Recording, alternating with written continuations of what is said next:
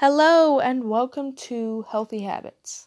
Today we are actually going to be discussing the New Year's resolutions that I set up for myself at the very beginning of the year. And I ended up situating about 5 different ones. Some of these ended up being changed midway through, in case you don't know. But let's go through these together. So the first one was actually to get some mental help. This is actually one of the things that I should be working on more so this next month, and I should have been working on last month.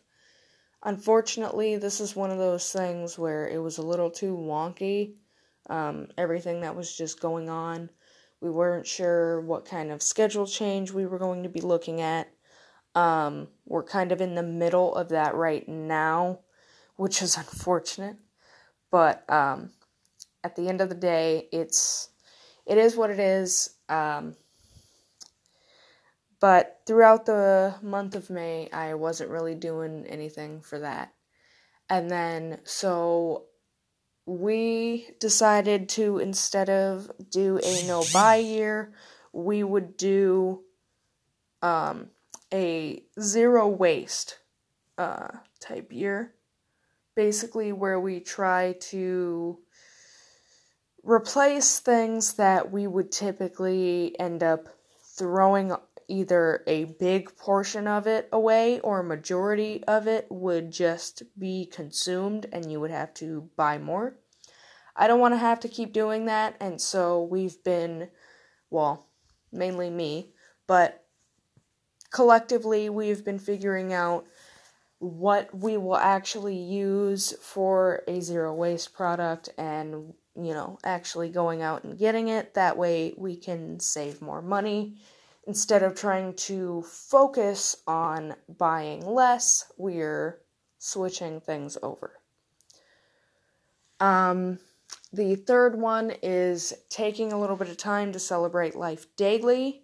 This is actually one of the things that I feel that I did the best on throughout the month of May.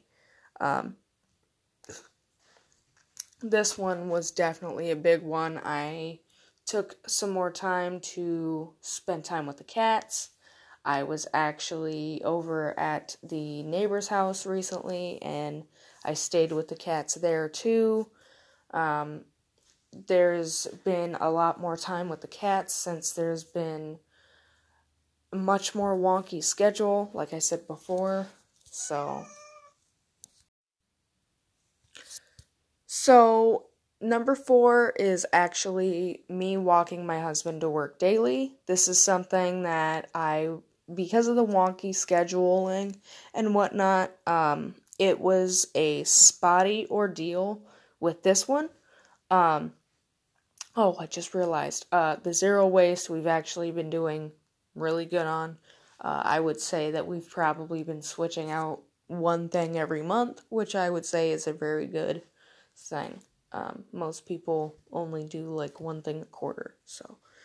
But anyways, I've been pretty good about walking Brad to work. He is, his schedule just changed. His work schedule just changed, and I'm about to get my work schedule, so that may end up changing over the course of, I'm recording this in June, so over the course of July, that may end up changing, but moving on from that, the last one is write daily about how much worse it could be.